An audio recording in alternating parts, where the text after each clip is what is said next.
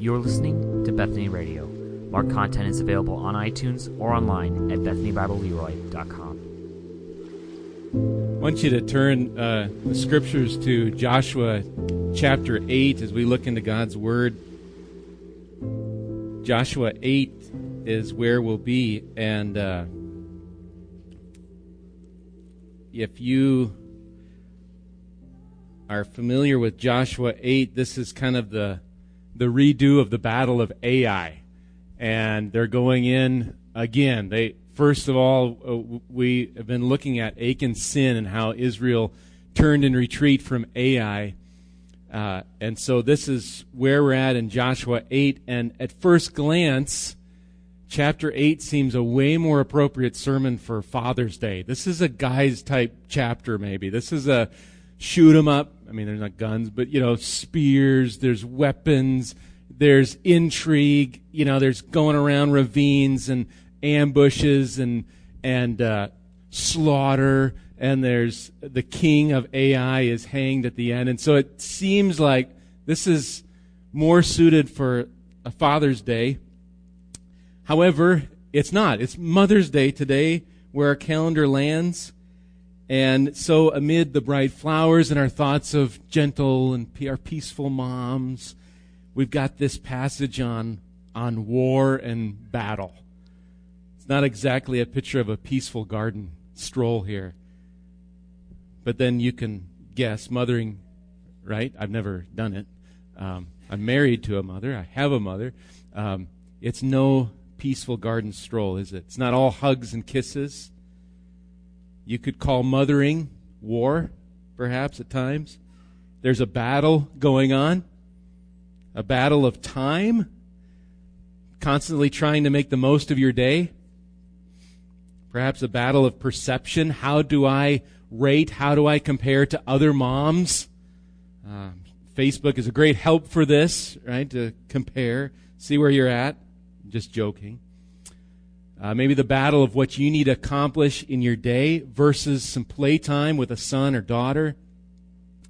Or even moms and all of us, the much greater battle of your own heart. A heart that you would say, I desire the things of the Lord, and yet my heart is prone to wander in sin. Perhaps you know your own heart as a mom or whomever and know your tendency. Well, God's providence, I think, has us here in Joshua chapter 8. And what I mean by providence is I mean that God orders and directs all things according to the purpose of His will, each day, each time, each second.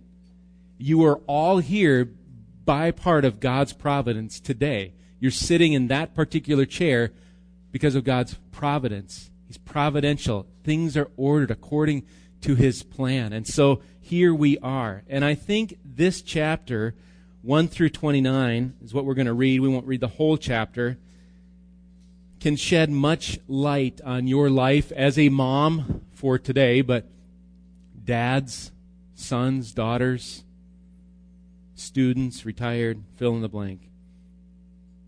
In some ways, verses 1 and 2, I think, really sum up the passage before us. You could read 1 and 2 and just get a summary, and that's what we're going to do. We're going to typically read through the entire passage. We're doing a little different today. We're just taking sections at a time and looking at them. So look at verses 1 and 2 of Joshua 8. And it says this, And the Lord said to Joshua, Do not fear and do not be dismayed. Take all the fighting men with you and arise, go up to Ai. See, I have given into your hand the king of Ai and his people, his city and his land, and you shall do to Ai and its king as you did to Jericho and its king. Only its spoil and its livestock you shall take as plunder for yourselves. Lay an ambush against the city behind it. There's two things to take away here as we look at this. Number one is that the victory is the Lord's. Here, look at verse 1. Having faced defeat at Ai once before, God now speaks to Joshua, starting with these words of comfort. So this is kind of the restart here. They fought in Jericho. Achan took the devoted things. They lost the next battle. They're going back. Here's the restart. And what are God's words to Joshua, do not fear, do not be dismayed. Those familiar words of comfort. And behind those words of comfort come words of command then. So there's don't fear, don't be dismayed. They're familiar words from chapter 1 to us. This theme, don't fear, I'm with you. And then these words of command. There's take all the fighting men, arise, go up. There's these command words. So I'm with you, don't fear, don't be dismayed. Now go, arise, head out, take. There's words of command. And then there's that word see in there. It's kind of halfway through verse 1. See, I have given into your hand the king of Ai, and so forth. God has given all of this into Joshua's hands. The victory here today in this battle, if you hear nothing here, the victory here is from the Lord. The Lord is in charge of the victory. It's His to give, and He has. And then in verse 2, then the battle plan is drawn up by God Himself in verse 2. Here's what you're to do to Ai, like you did to Jericho. You can take its spoil and its livestock this time, and then lay an ambush. So do as you did to Jericho. There's these words of do according. God is giving words of command. Here's how you're to do it, like you did at Jericho. And God's word is for Joshua to take action, to go, to fight. And then God, He gives even the direction here to make an ambush. The ambush that we're going to read about is not some just neat technique that Joshua thought up. God is the one instituting the directions for the success of the battle. And His directions come via His word. So there's two things to look at here. And as we look at verses 3 through 29 then, it's kind of a play-by-play of this played out through the account, through the narrative. Number 1, that God has surely given the victory. And number 2, Israel, Joshua, put them together, Joshua, Israel with him. They are to do according to the word of the Lord. The Lord gives the victory, and they are to act according to God's word. So having said that, let me pray for us, and then we'll look through our passage. Father, thank you for this opportunity and the freedom we have today to open up your word, to broadcast your word over this sound system, and to read it and hear from you. Lord, I pray that this account in Joshua 8 would not just be a neat story from of old, just a mere war story, a mere battle story.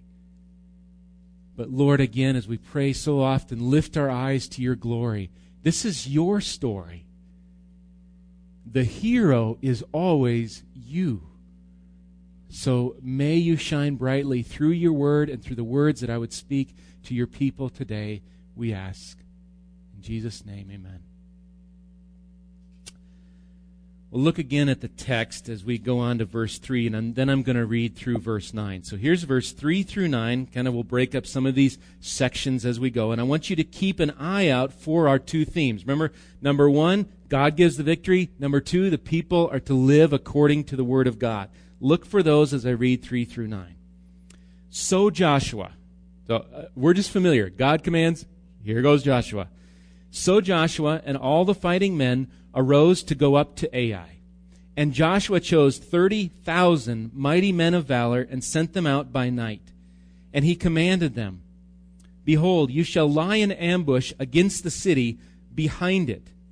Do not go very far from the city, but all of you remain ready. And I and all the people who are with me will approach the city. And when they come out against us, just as before, we shall flee before them. And they will come out after us until we have drawn them away from the city. For they will say, They're fleeing from us, just as before. So we will flee before them. Then you shall rise up from the ambush and seize the city. For the Lord your God will give it into your hand. And as soon as you have taken the city, you shall set the city on fire. You shall do according to the word of the Lord.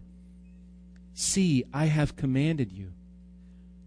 So Joshua sent them out, and they went to the place of ambush and lay between Bethel and Ai to the west of Ai, but Joshua spent that night among the people. I want to try to give you at least an attempt at some visual ideas of where we are. It's working, okay?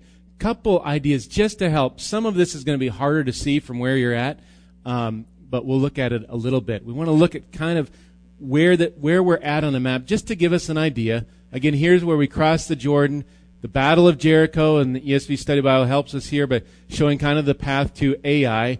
Notice there's some, I don't know if you can see it, there's a question mark here. There's not quite sure, nobody's quite sure where Ai is, and there's a reason for that, because I'll tell you, at the end of the story, it's a heap of ruins. How do you find a heap of ruins that looks like every other heap? It's hard to find. So, but best guess, here's Ai over here. I've got one more kind of picture. Now that you can see, I'm sure, perfectly well. Probably not. But hey, go on Google Earth. This is so fun. You can zoom. You can fly there yourself. Look in. You can tilt the map and see the contours of the land and all this. But here's the area. Now, they talked about being between Ai and Bethel. There's kind of a clumping here of a city. This is the, what's it called? The Kirbet Tel Ai. So it's Rune. It's basically the Rune, the mound of Ai. That's where they think maybe Ai is. And right over here is kind of perhaps where Bethel was. Bet-El, house of God. And so somewhere in between is where Joshua sends these 30 troops, however, whatever direction. I mean, we're looking north is up here, so somewhere in here, maybe to the west, I don't know where it is, somewhere west, that's where these troops are supposed to lay an ambush. I'll leave that up here again. If you go online, you can find it much better. That just gives us a little idea. What's interesting, this is quite the significant area. Genesis 12 speaks of Abram, who became Abraham, in the same spot. Talks about him pitching his tent with Bethel on the west and Ai on the east. There he built an altar to the Lord, and he called upon the name of the Lord.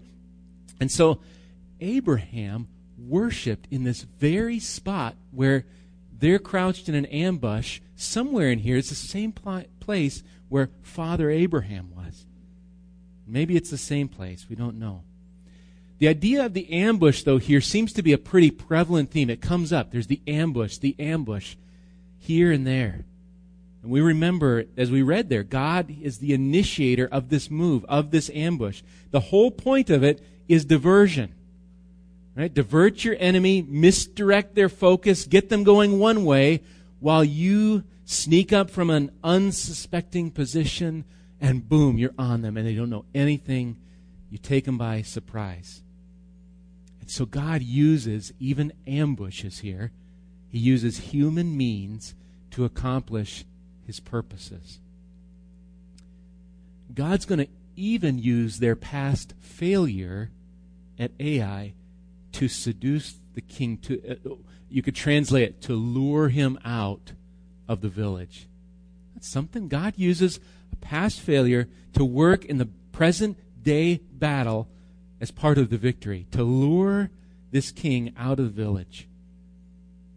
To the people of Ai, the God of Israel, he was defeatable. They could defeat him. But God's mercies are new every morning. Achan's sin has been punished, and now a new day has dawned. There's one other part before we move on I want to just point out. It's that last line of verse 9 where it says, Joshua spent that night among the people. Spends the night among the people. The text here doesn't tell us why. Here's what I wonder. I wonder if Joshua was a warrior. I wonder if he would have not rather spent the night in the ambush. I mean, that's where the fun is going to be, in the ambush. And we're waiting, and then we're going to pounce, and we're going to on the city. I wonder if that's where Joshua really wanted to be. However, he's where he is. I mean, he's going to lead the charge fleeing away from the enemy. That doesn't sound like a very glamorous position. It sounds pretty humble, to lead the people away. from them, to play the part of defeat. Oh, we're defeated, and they run away. That's his part to play. And yet Joshua gave up, I think it's speculation, gave up this treasured spot in order to lead the people of Israel, to lead them. And so he camped among them that night, serving and leading others. If we take that view of Joshua, giving up something in order to lead others, it's costly.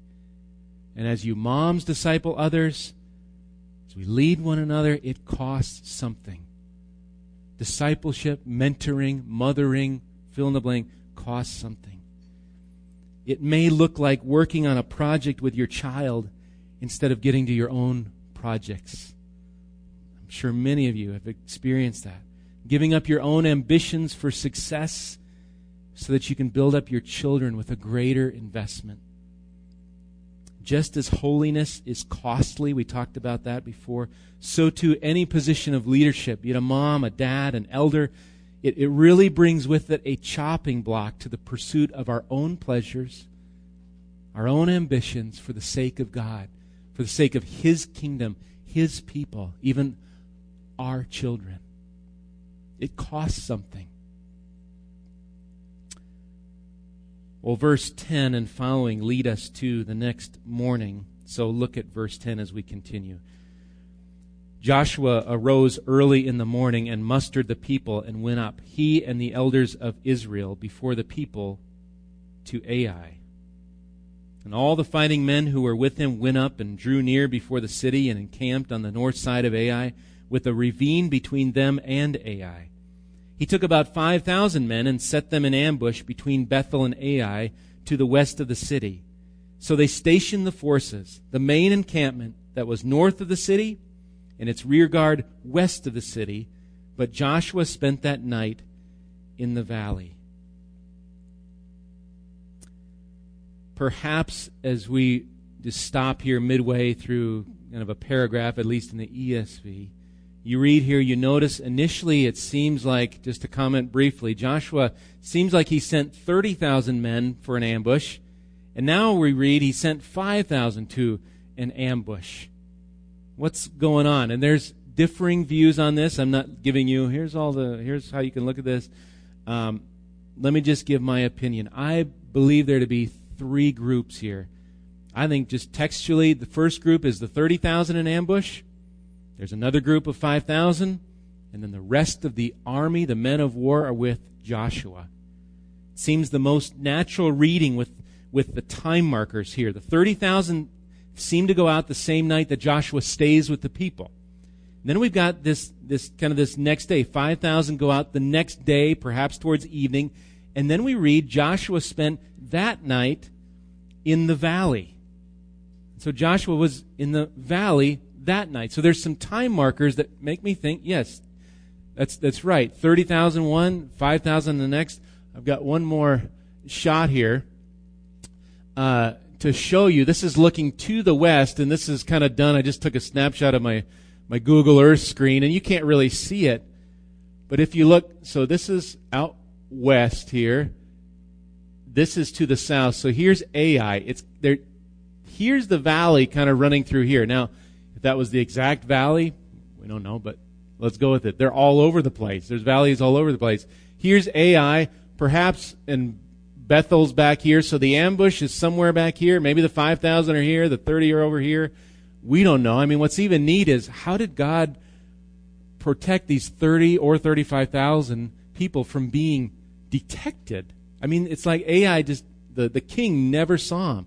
God was at work here. But here's Joshua, perhaps in this valley here. Maybe Israel's up on this mountain to the north, and then Ai to the south. Perhaps it's here in this valley where Joshua spent the night there. The Hebrew word here, where it says he spent the night at the end of verse 13, kind of makes it, as I read that, feels like, well, he slept there. So he slept, he's among the people one night. He's sleeping in the valley. It's kind of, the Hebrew word is a little more with the idea of walking or coming or going. It doesn't have the sense of sleeping, at least what I can discern. And we don't know what he did in the valley. Maybe he paced back and forth. Maybe he spied out the way just one last time. Maybe he was out kind of by himself, like, oh, what if we go up this? Okay, we're going to go this way. Maybe he's planning. Or perhaps he's praying. Maybe he spent the night praying. We just don't know. Maybe in the same way that Jesus spent his final night praying. Joshua, kind of an early type of Christ here. And mentors like moms or leaders bear this sort of responsibility for the mission ahead of you. Perhaps normatively, you're out at odd hours, up at odd hours, praying, planning, asking God for direction. Again, it's the costly call of mothering, leadership, fill in the blank.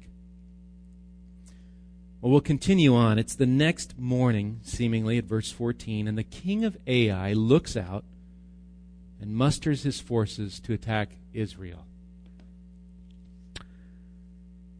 Look at 14 through 17 now. And as soon as the king of Ai saw this, what did he see? The forces, the encampment, the people of Israel. He saw this. He and all his people, the men of the city, hurried and went out early to the appointed place toward the Arabah to meet Israel in battle. But he did not know that there was an ambush against him behind the city. And Joshua and all Israel pretended to be beaten before them and fled in the direction of the wilderness. So all the people who were in the city were called together to pursue them. And as they pursued Joshua, they were drawn away from the city. Not a man was left in Ai or Bethel who did not go out after Israel. They left the city open and pursued Israel. That's a nice tune. It's okay. Ai had to think, again, as they went out, they had to think, right? As they went out from this city and they're chasing after Israel, what was in their mind? We got them again. We're going to kill more this time. We got these people. This is no big deal. There they go. And so the plan, God's plan, was working, luring them away. And while they pursue, can you see it in your mind? As they flee, this city is left wide open to attack. And so verse 18 and following commence this attack, an attack in which God's victory is certain. Look at verse 18. Then the Lord said to Joshua, stretch out the javelin that is in your hand toward Ai, for I will give it into your hand. And Joshua stretched out the javelin that was in his hand toward the city. God is not silent here. In fact, God is part of directing the battle. He tells Joshua, now, right? Stretch out your hand. Do this. Isaiah 55, 10 through 11 says, for as the rain and the snow come down from heaven and do not return there, but water the earth, making it bring forth and sprout, giving seed to the sower and bread to the eater. So in the same way that the rain and snow come, it says, God's word says, so shall my word be that goes out from my mouth. It shall not return to me empty, but it shall accomplish that which I purpose, and shall succeed in the thing for which I sent it. God's word was, I have given the king, the people, the city, this land, I've given this into your hand, Joshua. And God's word would accomplish his purpose. So the command of Joshua, stretch out the javelin, whatever it was, a weapon, maybe spear at the end. We think of throwing the javelin in certain types of track and field events, perhaps used in hand-to-hand combat or to throw the javelin.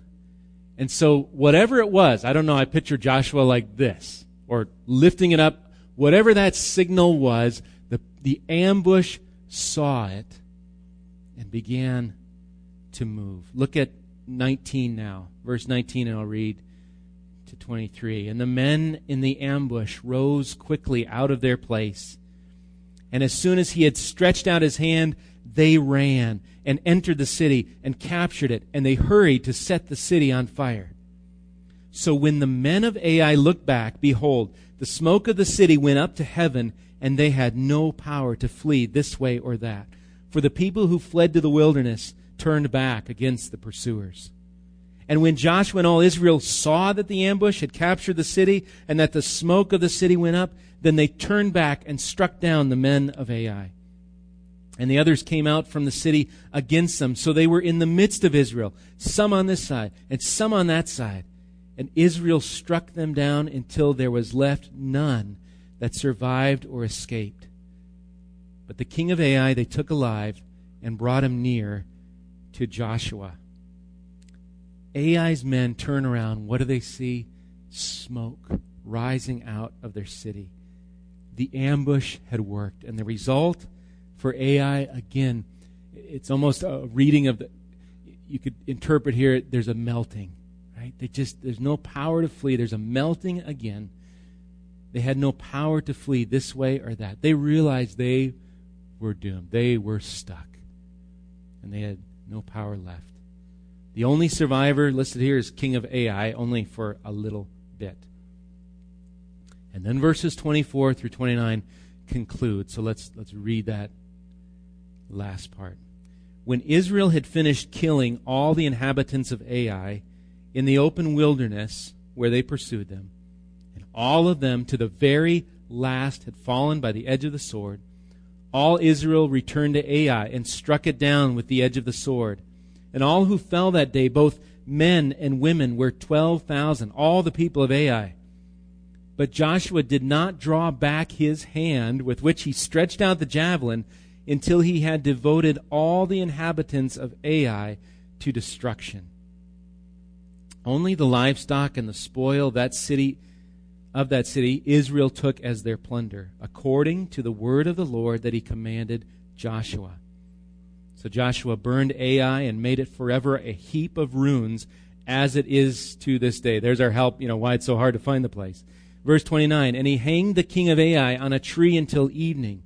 And at sunset Joshua commanded that they took his body down from the tree and threw it at the entrance of the gate of the city, and raised over it a great heap of stones, which stands there to this day. Joshua kept his javelin up till all had been devoted to destruction. I wonder here if the lessons of their first attempt at Ai caused him to make sure all was followed through thoroughly. And almost like, I'm holding it till I make sure everything has been taken care of. There's no devoted things or taken. There's the right kind of plunder, all this sort of thing. There's kind of that idea. Make sure it was all followed through with. And verse 27 says, only the livestock, the spoil of that city, Israel took as their plunder, according to what? According to the word of the Lord that he commanded Joshua. So God had given the victory, and his people had followed his word. What had been Israel's shameful retreat and defeat from Ai, God had shown mercy and grace. Achan had been punished, and so God's presence remained with Israel, and he leads them along. I want to just briefly make some parallels from this account and what we've read to us as the church, those purchased of God by the blood of Jesus Christ. They're not unfamiliar if you've been listening as we've gone along.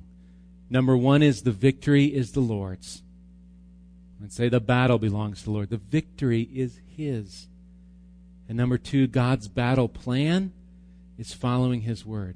Victory is the Lord's. His battle plan is to follow his word. Let me just look at it briefly. And to do that, I want you just to go one last place to 1 Corinthians 15. I want to look at this as we think about the Lord's victory and relating it then to our lives. What do we see? 1 Corinthians 15, it's a longer chapter, but I want you to go to verse 56. So 1 Corinthians, New Testament, 15:56. These verses, two verses I'm going to read, they follow this statement by Paul that death for the believer, talking about death, it shall no longer have the victory or the sting that it now has. And and look at these great words from 56 and 57 in 1 Corinthians 15. It says this, "The sting of death is sin, and the power of sin is the law. But thanks be to God who gives us the victory through our Lord Jesus Christ." Your victory is through the Lord Jesus Christ. Moms, you have no other victory. Victory will never be found in a completed to-do list or in being everything for your family or friends or those around you. Victory, in fact, is not in you. Your victory over death, over the power of sin, in the guilt associated with keeping all the law, that victory is found in Christ alone. And so just as God had surely given victory to Joshua and Israel, so He's given victory to you over every sin, every thought, every mess up. Why? Why do you have victory? Because your just punishment has been paid in full by the atoning work of Christ Jesus on the cross. You didn't pay it. You didn't suffer for it. He did. He paid it in full, as we sang about this morning. He took on your sin. Jesus did. And it's finished. Your victory is not a place. Your victory is a person, Jesus. Your victory is not found in you, but in Christ. I want to encourage you to look upon Him today, moms and everyone else listening. You look back in chapter 15, just verse 58, Paul then can look forward to verse 58 and call out and say, says this, "Therefore, my beloved brothers," mothers, fathers, students, retired, whatever, "my beloved brothers, be steadfast, immovable, always abounding in the work of the Lord, knowing that in the Lord your labor is not in vain." Your labor, your work is not in vain. You can be steadfast. You can abound in the work of the Lord. The victory is yours through Jesus Christ. So how can we be steadfast? How do we abound in God's work? Again, the victory is the Lord's. How do we live in light of that victory? Well, same way that Israel moved. They moved to ambush. They did things. They got up. They took. They arose. They acted. They acted according to the Word of God. It's God's Word found in our Scriptures. I think your true mom goggles or goggles for any of us say, we put on God's Word, we read His words, and we go, oh, that's how I'm supposed to live. And we live according to it because of the victory we already have. Think of how God's Word spoke to Joshua. Those very first words of our passage, "Do not fear, do not be dismayed." And it's God's Word that calls us both to comfort us and then calls us to action, to do according to what He tells us to do. Because His Word tells us. Here's what His Word tells us in 2 Peter 1:3. His divine power has granted to us all things that pertain to life and godliness through the knowledge of Him who called us to His own glory and excellence. We do because He's already done. And I think we hear the familiar strain even through Joshua, this familiar trust. Look to the Lord, He gives the victory, and obey. Trust and obey. Trust in the God of victory, and then obey what He says to do. If you kids are paying attention today, you'll notice I skipped something at the beginning, a picture of the week. I've got one more slide to show you that came from Olivia. I don't think she's here today, and you're probably not going to be able to read that from where you are at, but Olivia gave me this Vorpagel last week, and I think it's a good way to conclude. And these, I believe, these are truths. She wrote, God is. And so God is through here. And I'm just going to read them to you by way of encouragement. I think you can look up the Scriptures, God's Word, and say, yes, He is. That's who He is. We see God in His Word. We understand our victory is through Jesus, and we're to go out and follow him. So be encouraged, moms, about this God and each one of us. Here's what she wrote. I'll just go down the columns. God is true. God is right. God is loving. God is trusting. God is great. God's awesome. God is forgiving. God is always here. God is perfect. God is giving. God is holy, and God is fair. God is hope. God is doing right. Right? He always does what's right. God is authority. God is everything. God is faithful. God is love. God's protection. God is guidance. God is healing. God is returning. God is leadership. And God is wisdom. We can have no other victory than to come into the presence of this God. And we come boldly because of the victory we have in Jesus Christ. Let me pray for us.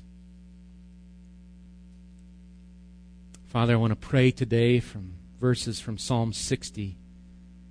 So I pray this corporately as a body. Lord, grant us help against the foe. For vain is the salvation of man. With you, our Lord, we shall do valiantly. It is you who will tread down our foes. Lord, we praise you that you have treaded down our sin. You have taken it upon yourself by your sheer grace on the cross, that we might live new life in freedom, born by the Spirit, to live now according to your word. Lord, I pray for anyone. We're zeroed in on moms today, Lord, but anyone hearing today, Lord, that in one case would feel so defeated, feel like they've been ambushed or whatever by their own sin, or feel just downcast. Lord, you're the one we're to go to. You're the one we're to call on again. And Father, that sting of death is gone. The victory is ours, not out of our earning some victory. It's out of your grace to us in Jesus. So I pray your name of Jesus would be sweet to those feeling defeated.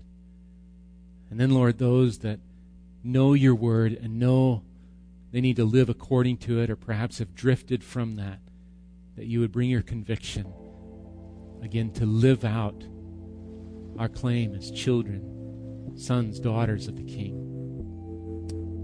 Lord, reveal those things by your Spirit, and may your word shine bright in each of our hearts here.